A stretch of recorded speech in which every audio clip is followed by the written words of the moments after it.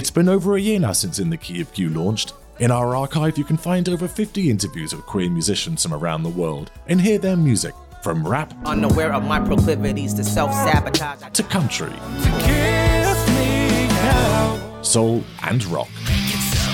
These episodes are available on the main feed. You can access them via the website at inthekeyofq.com or wherever you normally listen to podcasts. Hello and welcome to this next episode of In the Key of Q, featuring the India-born artist Ash Divine. Ash has two fantastic albums out at the moment. The first is Mother, quite subdued, this one, quite melancholy, and the second is the more upbeat The Sex Issue. They're both available on all the usual streaming platforms, so do take a listen once you finish listening to this episode. And in our conversation, we talk about all sorts of things, from the problems he faced growing up as a gay boy to the body dysmorphia issues that many of us can face as adults. And if you wish to support the podcast and help us stay in production, please do pop on over to patreon.com/inthekeyofq. And of course, rate and review the podcast if you're enjoying it on your usual podcast provider. But without further ado, here is the wonderful Ash Divine. Enjoy.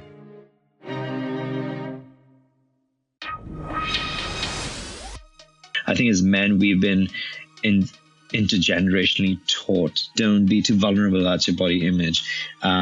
Just make fun of quote unquote man boobs. It's cool. It's, but people feel it. They just don't talk about it. Hello there and welcome to In the Key of Q. It's Dan Hall here. I really love popular music and have spent my life translating heteronormative narratives into my gay experience. But I really think it's time that I stopped translating. And so in this podcast, I want to speak to queer musicians from around the world who are singing about he narratives. These really important songs, which when I was a teenager and desperately needed these narratives, they were completely absent. I am hugely grateful to welcome this week, all the way from the United States, the wonderful Ash Divine. Ash, hello. Hi, Dan. How are you?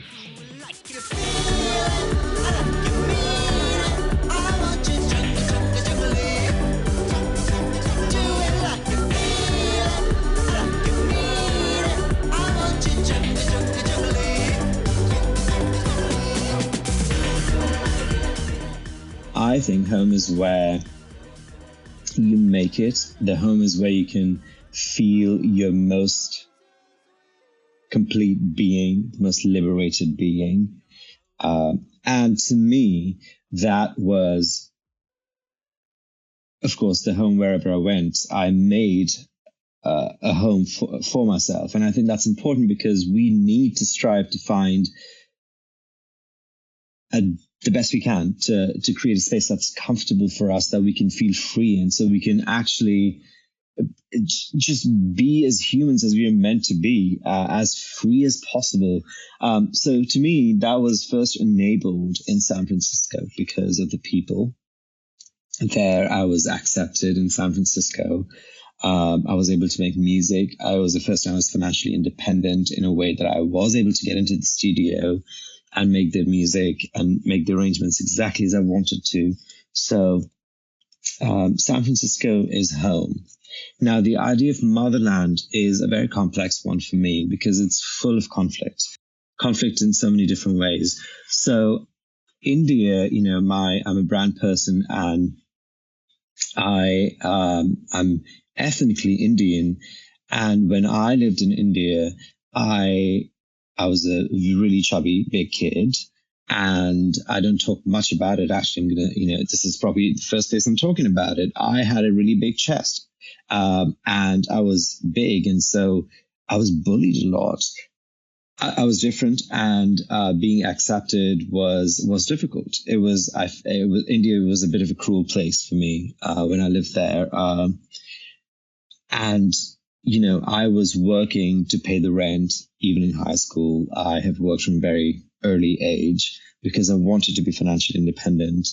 And I remember the grueling summers of India, and I remember being in buses. And buses in India, it felt to me like very violent places. But at the same time, so there was all this difficult business happening. And also me being gay was not acceptable. It was something of sinful, bad, and something that deserved punishment in some way, which is a very common story. All of us queer people can relate to. At some point in our lives, we've had to come out.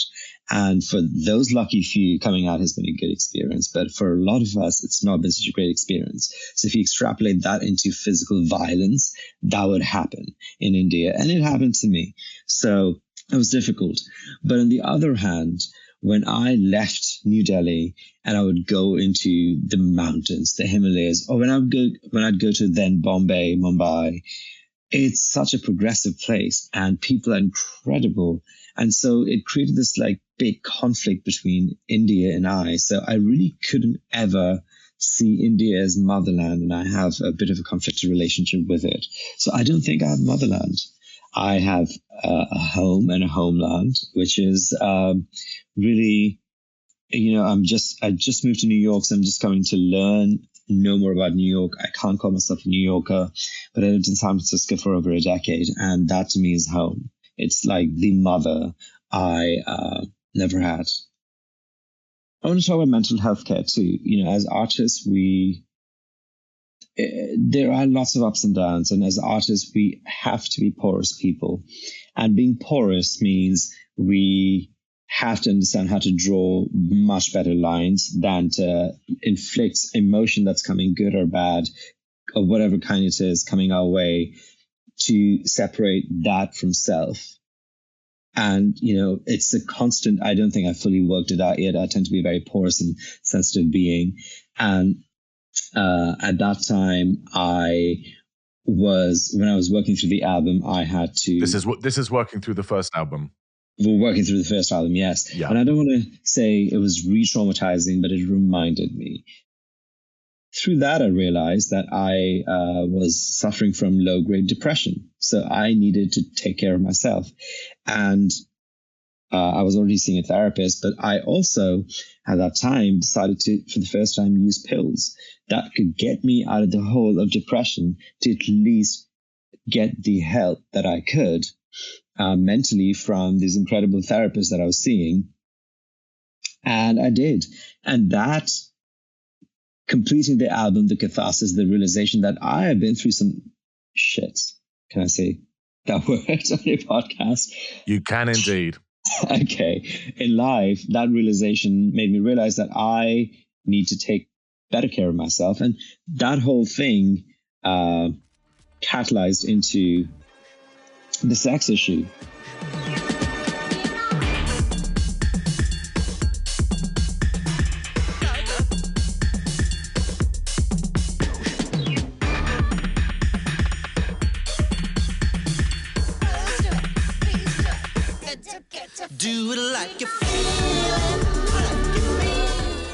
And then working through this catharsis sort of that you talked about sort of hits. And I found myself making these like really upbeat beats. And I just showed up at the studio. And the first song, I showed up with these beats with like these South Asian drums and this like Qawwali beat in it.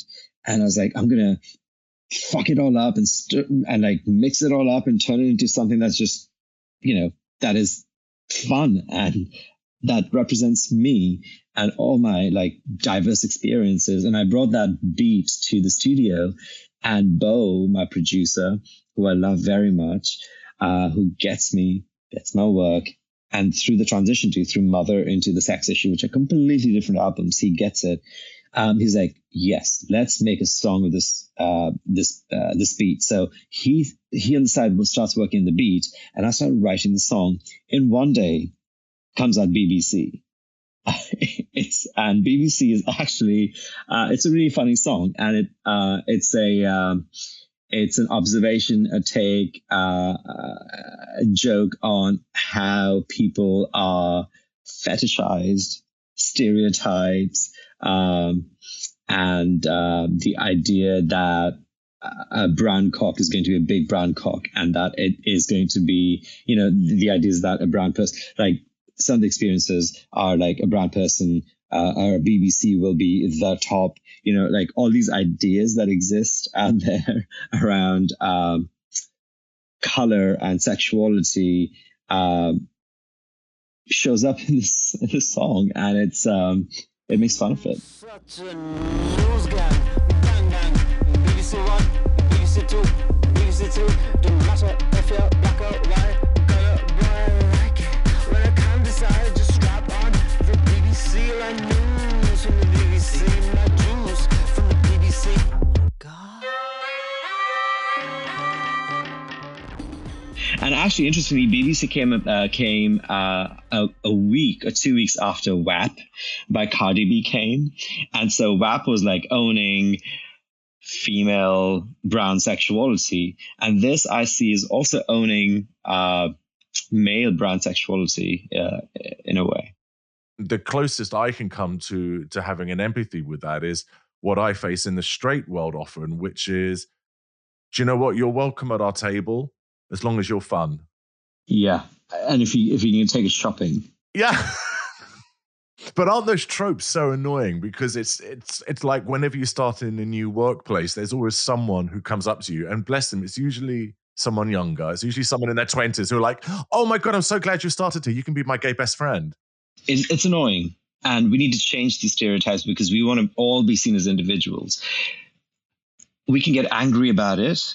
And we can, but anger is going to take a lot longer for us to have people realize that it is not okay to categorize people and especially see people as who you think they are as opposed to individuals that they are. But I think humor can get us there quicker. And humor helps us laugh together, and I think it brings people together. So I have learned that over time, especially being the chubby kid in the room, I have understood how to use humor in order to make friends. I also want to establish that, which on social media people often dilute, is the Black experience is a very different experience than a South Asian experience, than a Latino experience, than obviously a white experience, for many reasons. The civil rights movement was really an iteration of the nonviolence movement that Gandhi was doing in India. So they're very intrinsically related in a way through history. And there are so many parallels in what the civil rights movement and the rights and experiences of people and the similarities, intergenerational effects of colonization, of trauma that we all share. Yet the Black experience is very different from from the South Asian experience. And the reason why I want to double down on that is because on social media, there's a lot of times people just dilute and confuse. And, even a well-intentioned person is trying to, play diverse, and any brown person is not every brown person. Do you know what I mean? Like a Black person is a Black person, an Indian person is an Indian person. Now, this thing is also double-edged sword, because when we start to talk about Black issues or South Asian issues or queer issues, we run also the risk, we need to talk about it, but we need to talk about it in a balanced way. And I don't think we as a society have come to a balance yet. When we talk about this, we run the risk of erasing individual identity, because not every Black person has a Black experience. Not every queer person has the general queer experience. The tropes that we talked about that you and I both experience may not be the experience of a gay person growing up in a country where, or growing up in a culture where homosexuality is accepted for generations upon generations. It's like any other thing. So while we should talk about intersectional issues and social issues as a group, to understand the general shape of what the experience is, I think we need to find a balance between individual experience and the collective experience.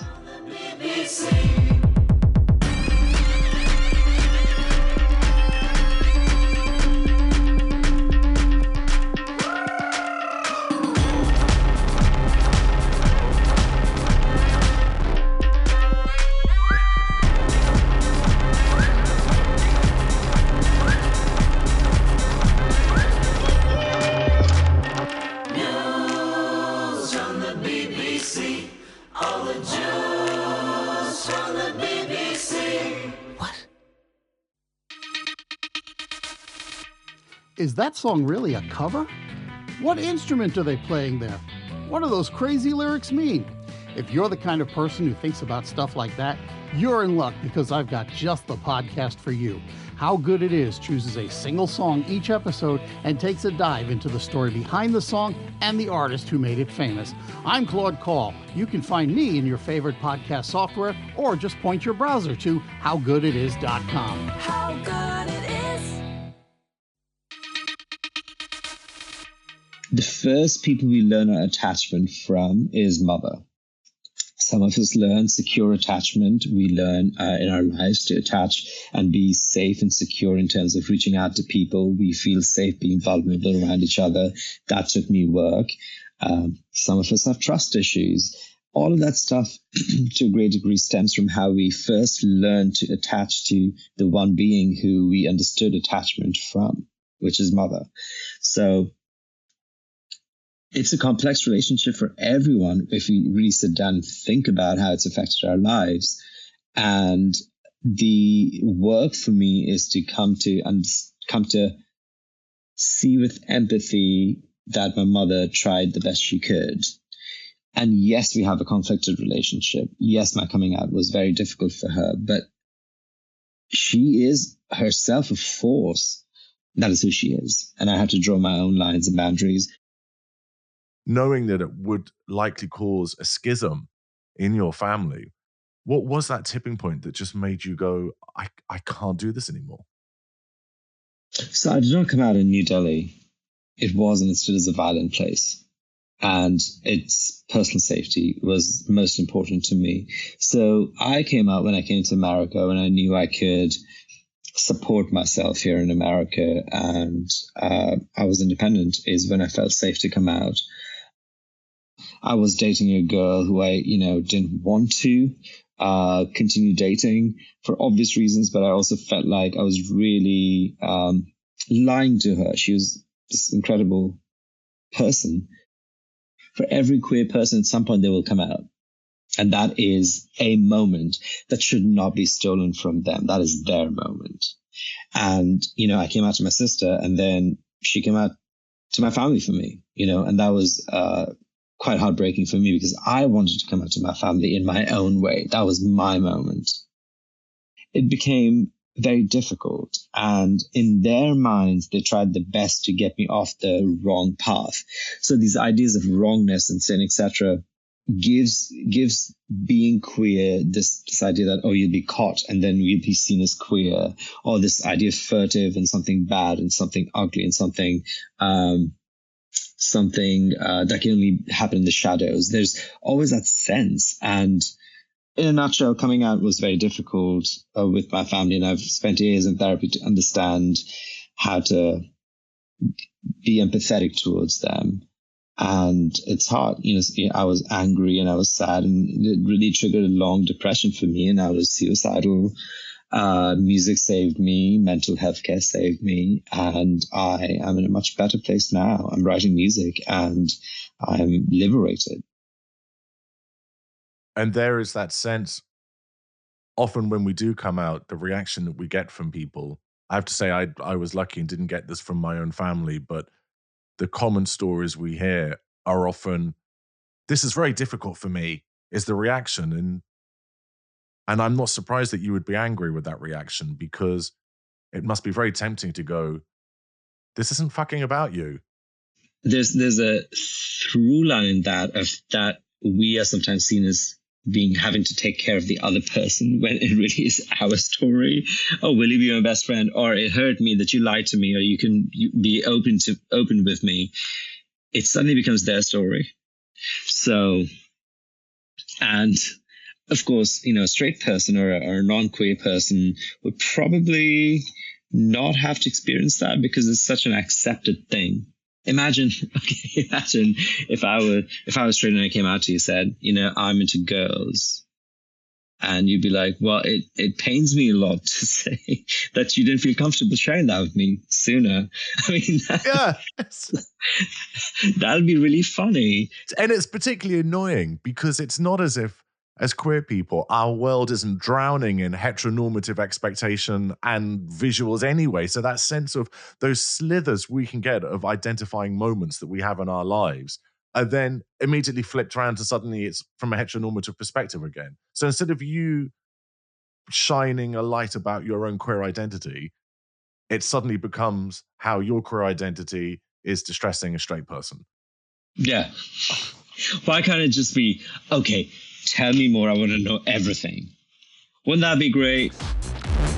Dick pics. Watch it into white only. Watch it into no femmes. Watch it into no Asians. Watch it into no offense. Watch it into... It's like, I always think it's really funny with singers or with movie stars when people, if they are outed or they come out, or even people go, oh, well, movie stars or famous people can't come out because then straight audiences won't like them. And I always think, why won't straight audiences like them? Is it because they realize they can't fuck them? Because chances are they were never going to fuck them anyway. It's like, what, you're disappointed now because the chances of you fucking them is zero? They were zero anyway. I suspect that movie stars who don't come out, or like George Michael wasn't coming out, is probably not coming out because somebody in the industry who holds the purse strings is saying that will not sell. And they don't understand the audience. This Vogue interview that Beyonce gave, I think it was in 2018, I want to say, and she does very rare interviews. And for that Vogue edition, she took over the whole cover and the style of the entire issue, and she wrote her own questions and interviewed. And one of those things she said is, even in 2018, she hears things like "Black don't sell" about her work. So if one of the top pop stars in the world is experiencing that, imagine what somebody who is either emerging or somebody who looks like somebody not many other people out there would experience. So it's all very telling. In our Black Queer America special episodes, that is talked about. Carrington Kelso says in that he's the guest presenter on it, and he talks with his guests about how really good quality Black and brown queer artists are left floundering with 400 followers on Spotify, whilst hugely mediocre white singers are selling out stadiums.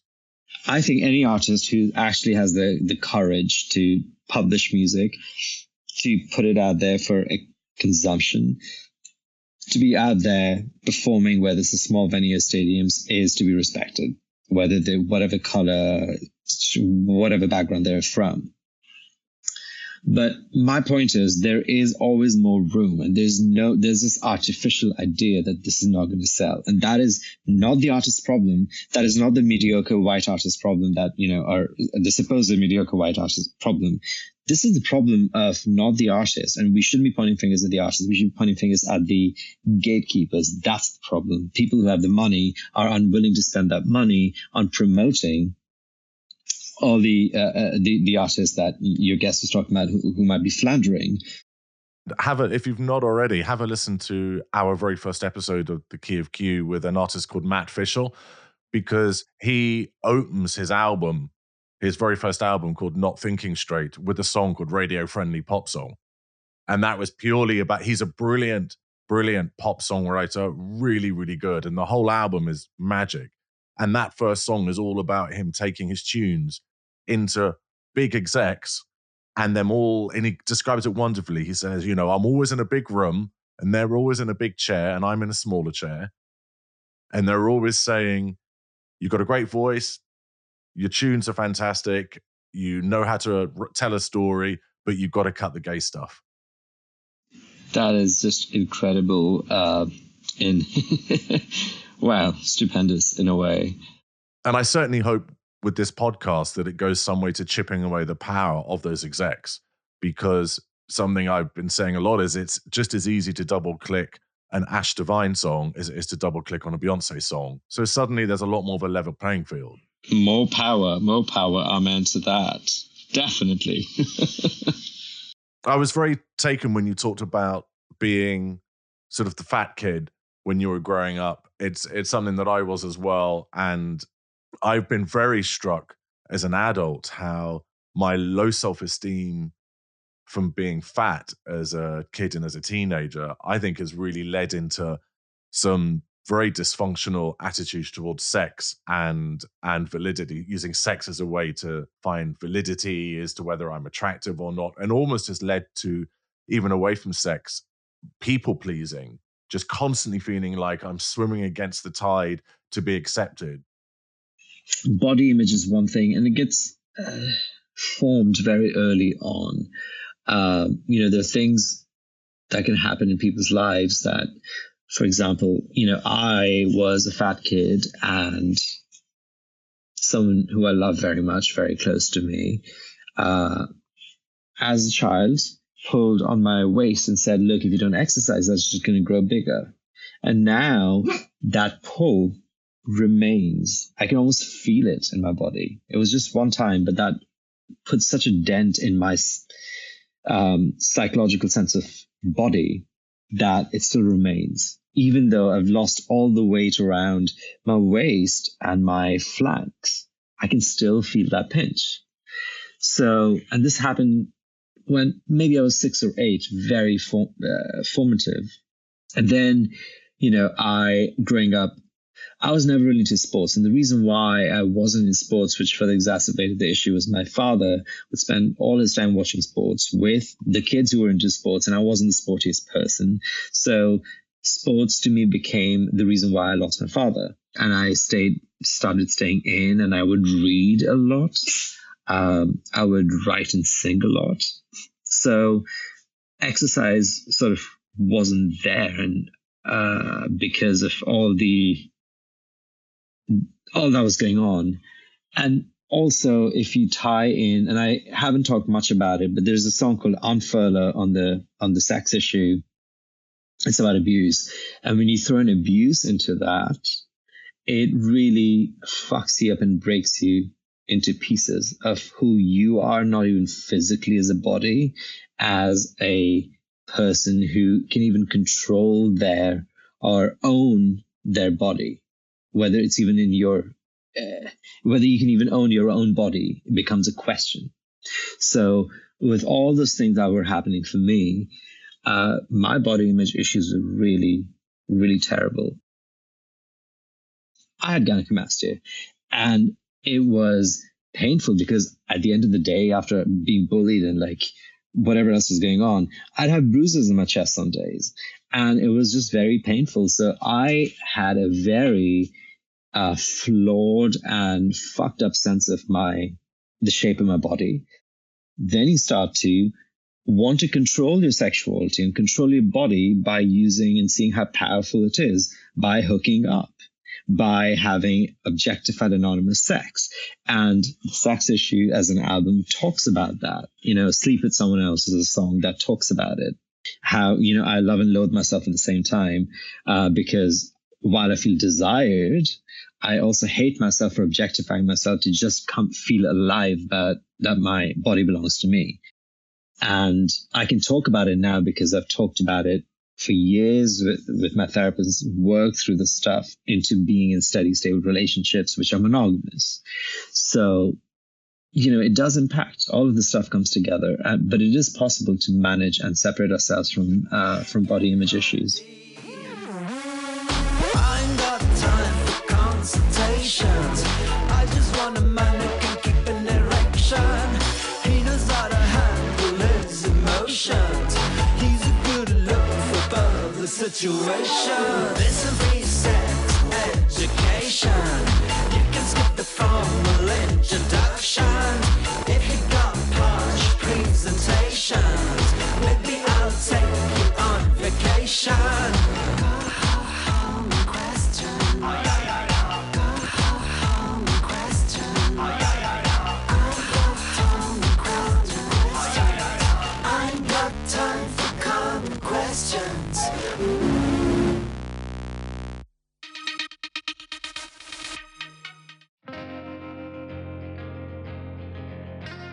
Hey, this is John from the Song Surfing Podcast.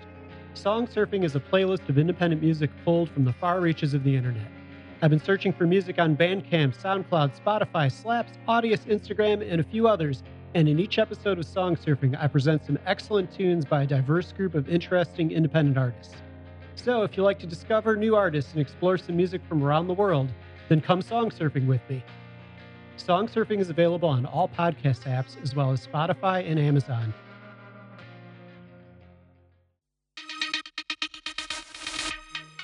I started exercising a lot in order to feel alive and break free, not to be in shape. I didn't want to be a muscle bunny. I'm not attracted to that kind of body. I'm attracted to more the guy next door sort of being. These circuit parties, etc., I mean, good for them. I don't particularly care. I find them slightly twee, like a bunch of masculine guys in like these weird white shirts doing drugs. Like, okay, I haven't been to a white circuit party, but I imagine after a while it probably gets really repetitive because everybody has to be muscular, everybody has to wear white. I mean, there's no variety. What is the point in the wearing white thing? Because I've never been to one, and they just sound like hell to me. I have no idea. I think if I did go to one, I'd go and I'd be all in red because it's just ridiculous. Yeah. Well, I like white, but like a white party, I don't know what that stands for, but they're doing a lot of Coke, and Coke is white, so maybe there's that. I don't know. It's a subculture. It's something to be looked at as an anthropological sort of study, like what is going on there, sort of thing. But I do think men, whether queer or not, do not talk enough about body and shape. I'm not just talking about body positivity. I'm just talking about even just body, where people are, whether accept or not, but men aren't open. And I think it's because of some early ideas of what masculinity is has sort of seeped into this. When you talk about plus size models, what do you think? You think a woman. There aren't as many men who are talking so vocally about body dysmorphia, body image issues, challenged with sex and sexuality are indeed impacting everybody, whether it's men or women, queer or straight. It does impact all of us. I think as men, we've been intergenerationally taught not to be too vulnerable. I think men have it. It's the artifact of like toxicity of masculinity that's been passed on. Is like, don't talk about it. Don't be too vulnerable about your body image. Just make fun of quote unquote man boobs. It's cool. But people feel it. They just don't talk about it.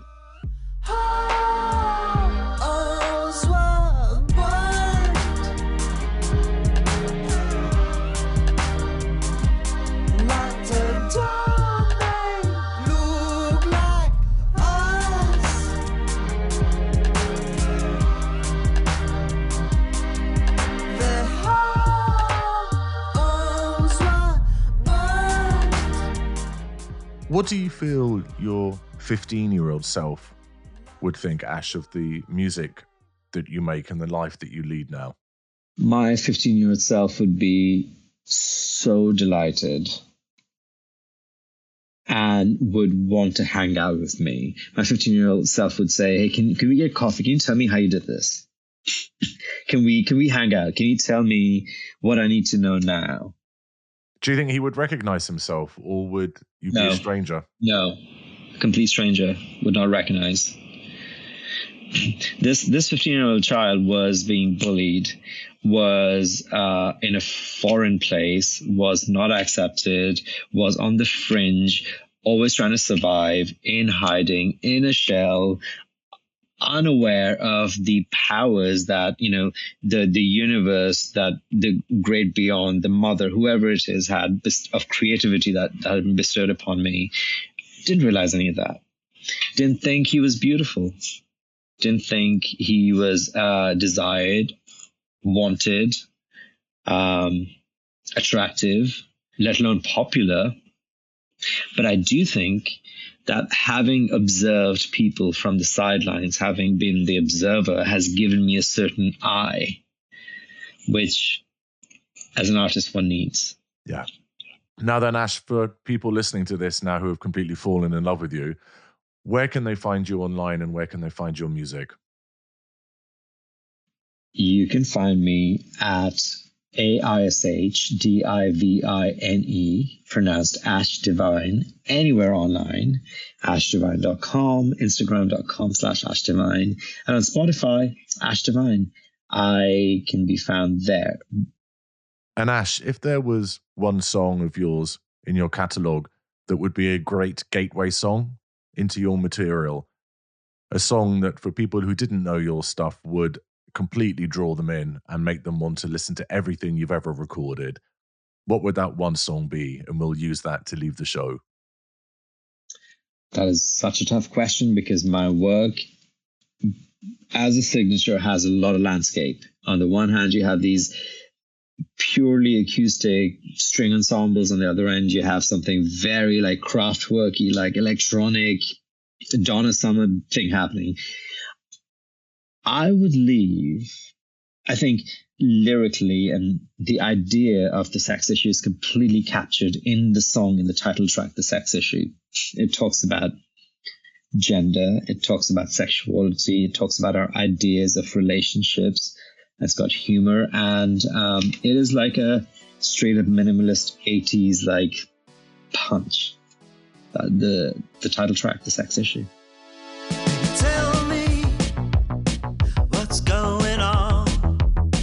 Do we come too close? Am I not your fantasy anymore? Baby, tell me what is wrong. Is it happy built? Is it more work to pay the same bills? Baby, tell me what is wrong. Is it pornography or the technology we use? We've been through the power issue, the color issue, religion issue. This is the sex issue.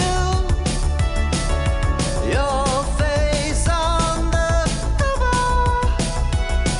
After all the glossy pages, I turn back to you. Ash, thank you so much for coming on to In the Key of Q. It's been wonderful to have you, and it's probably a bit presumptuous, but I'd love it if you came back again when you've got some more material to talk about, because you've just got such an interesting perspective on things, and we do have limited time. So please do come on back. Absolutely, I'd love to. Dan, it's been my pleasure. Thank you so much. And thank you so much for doing this for all of us. Consent with it, so save what you want. We still got some time. We can freeze ourselves, our children will be born long after we are gone.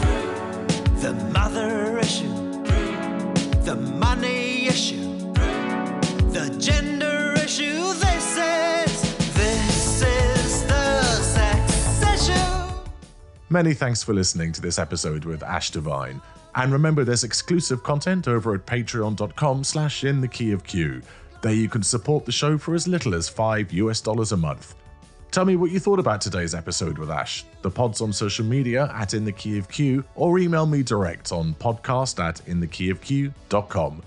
And rate and review the show on your podcast provider. It really helps. Our theme is by Pauline Edu at unstoppablemonsters.com, and our publicist is Paul Smith at paulwsmith@gmail.com. Many thanks to Karjen Kantha and Murray Lang for their support in making this episode. The show is presented and produced by me, Dan Hall, and is made at Pup Media Consultancy. See you next Tuesday. This is